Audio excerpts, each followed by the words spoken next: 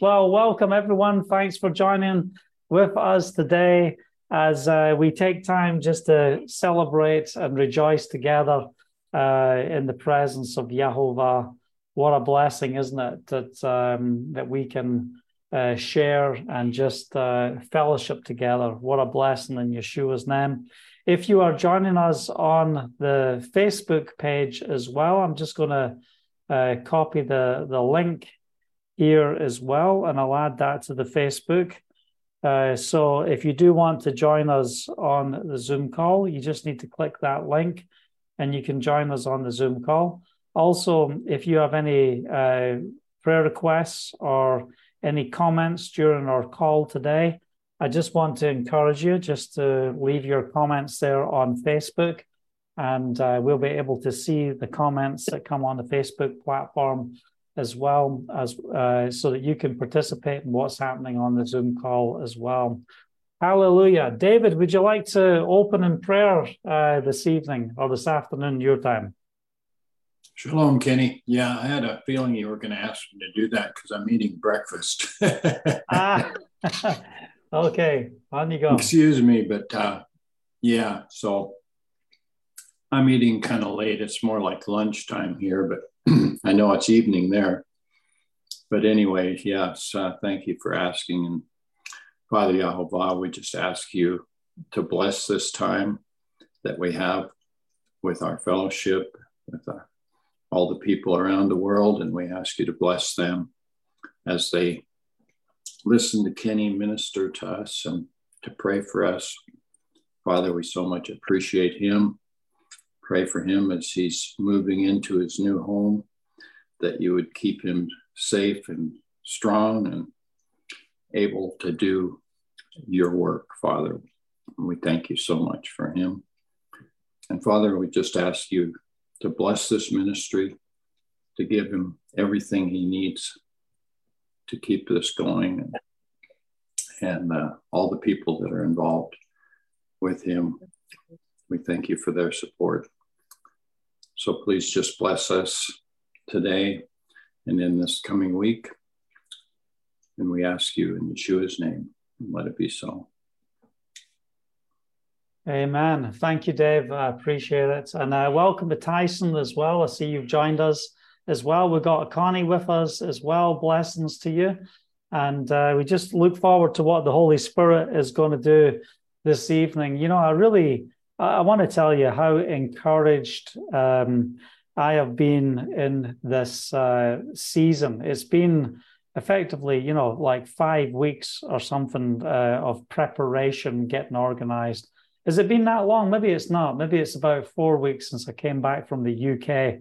But as soon as I landed from the UK after our time of mission in the UK, it has just been nonstop getting organized, getting things in shape here in the land of Israel.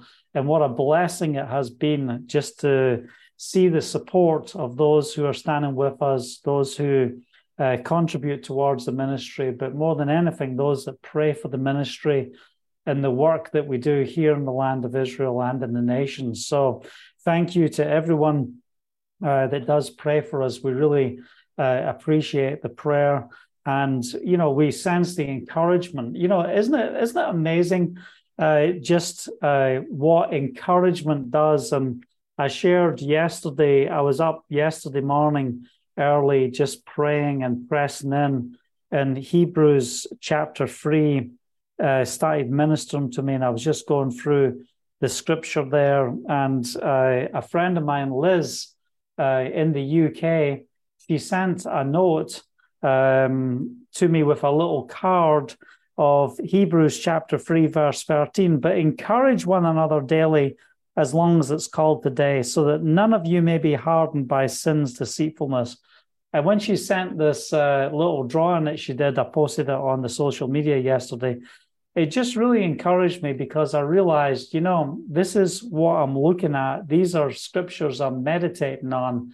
So then I wanted to go back and just look at things within context of what it really means. Isn't it amazing that we deal with encouraging one another daily as long as it's called today? And, you know, that's the part that everyone thinks about. everyone just stops there. But it says the reason that you've to encourage one another each day.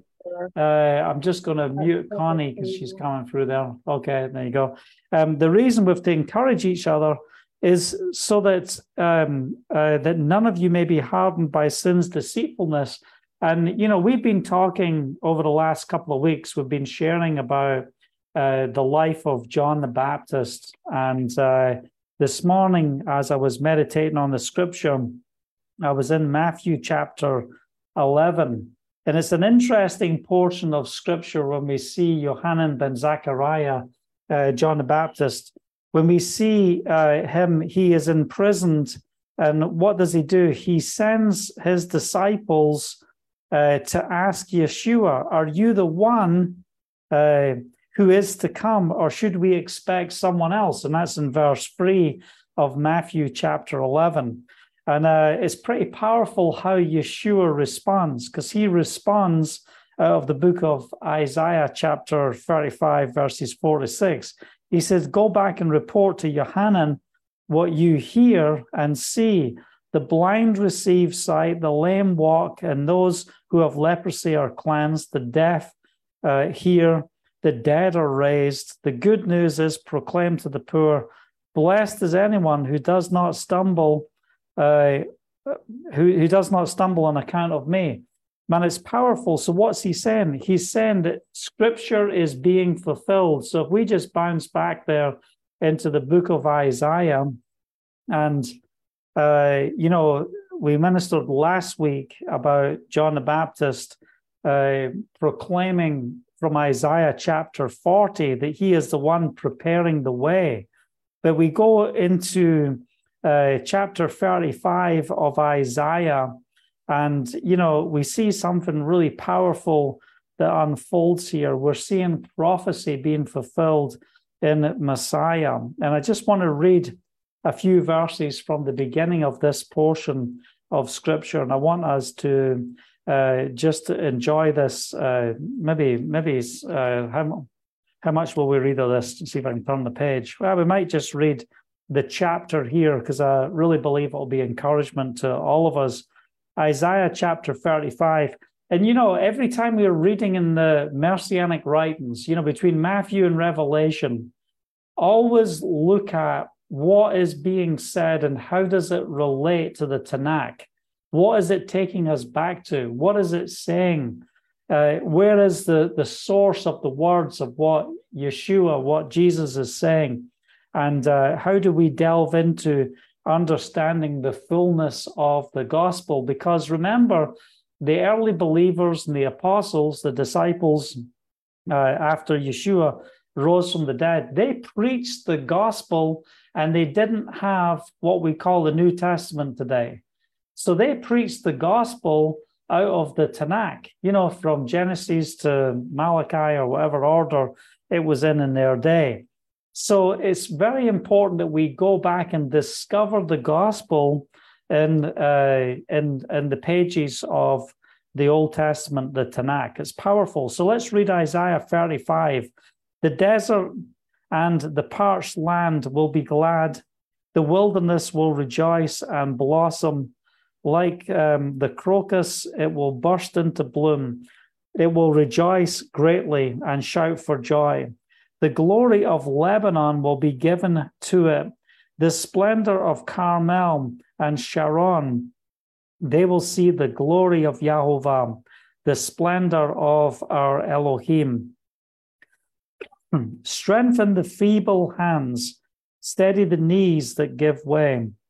Say to those with fearful hearts. Now, as I come into this verse, in verse 4 of what we're reading here, we see in Matthew chapter 11, John is in that place of doubting, and he sends the disciples to come and ask, are you the one, or should we be looking for another? And this is the start of it. It says, say to those with fearful heart. And Yeshua was addressing directly John the Baptist, Yohanan ben Zechariah. Be strong, do not fear. Your Elohim will come. He will come with vengeance, with this divine retribution, he will come to save you. Then will the eyes of the blind be opened and the ears of the deaf unstopped. Then the lame will leap like the deer, the mute tongue shout for joy. Water will gush forth in the wilderness and streams in the desert. And it's interesting in that portion of scripture there in verse 6, water will gush forth in the wilderness. And if we go to John chapter 7, and that's the account, let me just get there, John chapter 7. It's the account of the last great day we see in the scripture. And in verse 37, it says in John 7, on the last and greatest day of the festival, it's the Feast of Sukkot, Tabernacles, Yeshua stood up and said in a loud voice, let anyone who is thirsty come to me and drink. Whoever believes in me, as the scripture has said, rivers of living water will flow from within them. And that's, again, what we see here in Isaiah chapter 35. We see Yeshua proclaiming the scripture. And what's awesome about the book of Isaiah, he is the evangelist of the Tanakh. Man, he is pioneering the way of the good news of the gospel of the kingdom. Hallelujah. So verse 7, the burning sand will become a pool, the thirsty ground bubbling springs. In the haunts where jackals once laid, grass and reeds and papyrus will grow, and a highway will be there. It will be called the way of holiness.